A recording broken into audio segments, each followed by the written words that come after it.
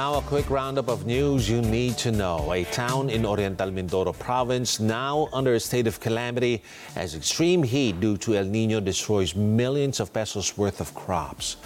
The Philippines' Justice Chief says the passport of expelled lawmaker Arnolfo Teves Jr. is deemed canceled.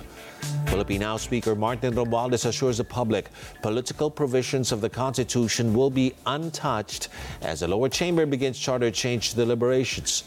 And President Marcos signs bills for creative sector development and the expansion of centenarians' benefits.